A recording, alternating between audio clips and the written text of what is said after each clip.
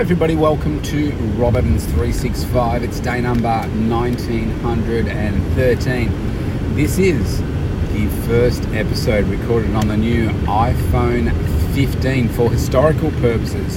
iPhone 15 Pro Max, and the year is 2023. I watched a movie the other day and they were advertising the iPhone 4S. Looks like take the movie off the TV.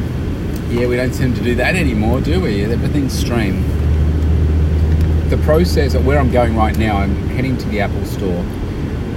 I've got to iron out some glitches that I'm having with I can't get my watch to connect to the phone. I've tried all the online help and switching on, off, all that kind of stuff. It does not work. I'm waiting for a password to come through from my IT people so I can sync my mail to my phone. And I am doing one more thing.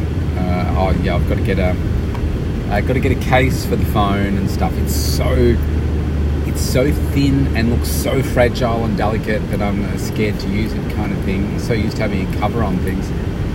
So I'm going to do that now. But now in this process today, updating software and so forth, it makes me think about, do I need that app anymore?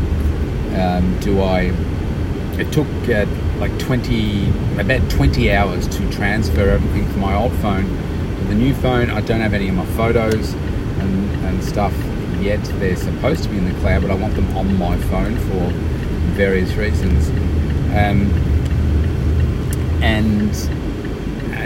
Just having a look at the things that I do and what needs to change and what can stay the same, because we do tend to just stay the same.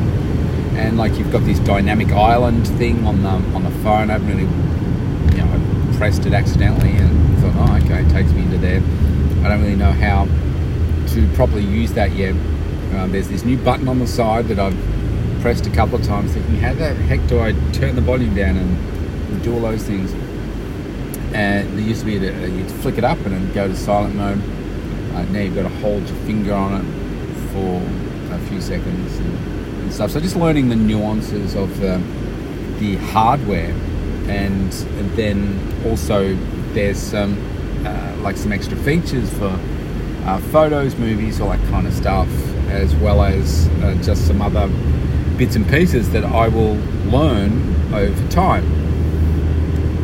And in that same vein, I was thinking about how I can improve my business and my interactions for my clients and stuff. And I have a system that I use for my database, and then I've got some plugins to it. And the more things that you have connecting, the more possibility there is for things to go wrong. But I've spent a lot of time setting these things up so I know exactly how they work. But so they're seamless now. They work all fine. When everything works fine, it's fine. But it's when you want to change things that's when it can become tricky. So an opportunity came up today. I had a coaching session with somebody else that I get coaching from in terms of my systems, and I want to make better use of my database system. And they've just put in a booking system feature. And what I want, well, actually I say just, I've only just discovered it today.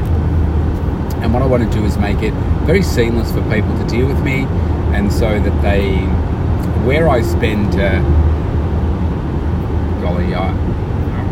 maybe it's 20 minutes, maybe it's longer,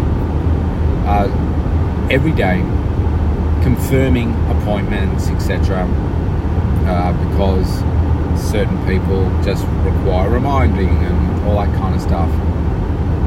And what this will do is automate it. So you get those automated SMSs saying, hey, you've got an appointment in X amount of time. confirm yes or no, and then if you want to rebook it, you can put in another link. So I was going through all of that today, and it's like everything that I want to do, you can do in the system, but now it's going to take a number of hours for me to get my head around everything, set it all up properly, do a bunch of tests, and then just it's linked to my Google Calendar, and it's really quite powerful. So that's an extra feature that I'm not currently using that I want to incorporate. And then it does mean that this plugin that I use, which is called Calendly, I can actually get rid of it. So that it's all just extra money that you pay a month, a year for these things. So that's something that I'm going to look at as well. So it's funny how you get a new piece of technology and it gets you thinking about opportunities to improve, because we do get so used to it. And there have been times in the 20 hours that I've been waiting for things to work properly on the phone that I thought, why don't I just keep the old phone? But I guess in many ways it's testing you to see whether you can keep up with change. It challenges you. So I've got access to the database of my clients' workouts and so forth that I thought I wouldn't have access to.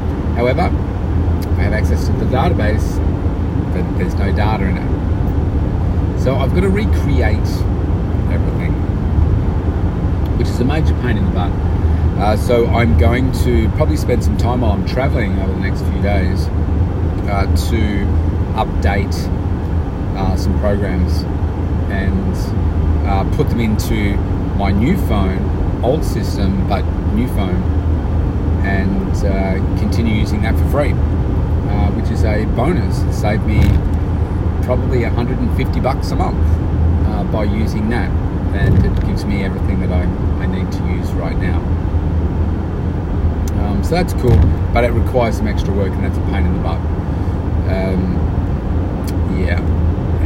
It's a pain in the butt. So that's what I am working on. The constantness of change and the need to evolve and adapt, I think is really important. I was feeling some anxiety in trying to identify these new things on the phone, and are my old things going to come across, because everything worked on the old phone, but I had the same issues on the last phone swapping over, and it's frustrating, and I can't get all my emails and everything on my phone right now. The buttons and everything, it all looks and feels a little bit different at the moment, but that's just something new to get used to. But it's more powerful, the charges are quicker, it lasts longer, better functionality with the camera and all that kind of stuff. You've just got to suck it up a little bit and break through that initial discomfort so that you can have the greater reward in the long run. Now, I'm using my phone as an example, but isn't it true for most things that challenge us? You want to get a change in your career. Well, it's hard to change career. It's hard to go and work for someone else, because you know that it's going to be new people, new systems, new feelings, and it's easy to stay where you are. Of course it is. Change is difficult. Staying where you are is easy.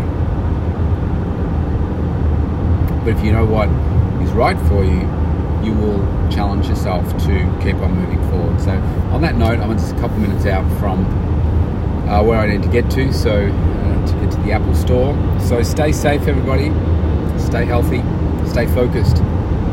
Challenge yourself today. See you tomorrow.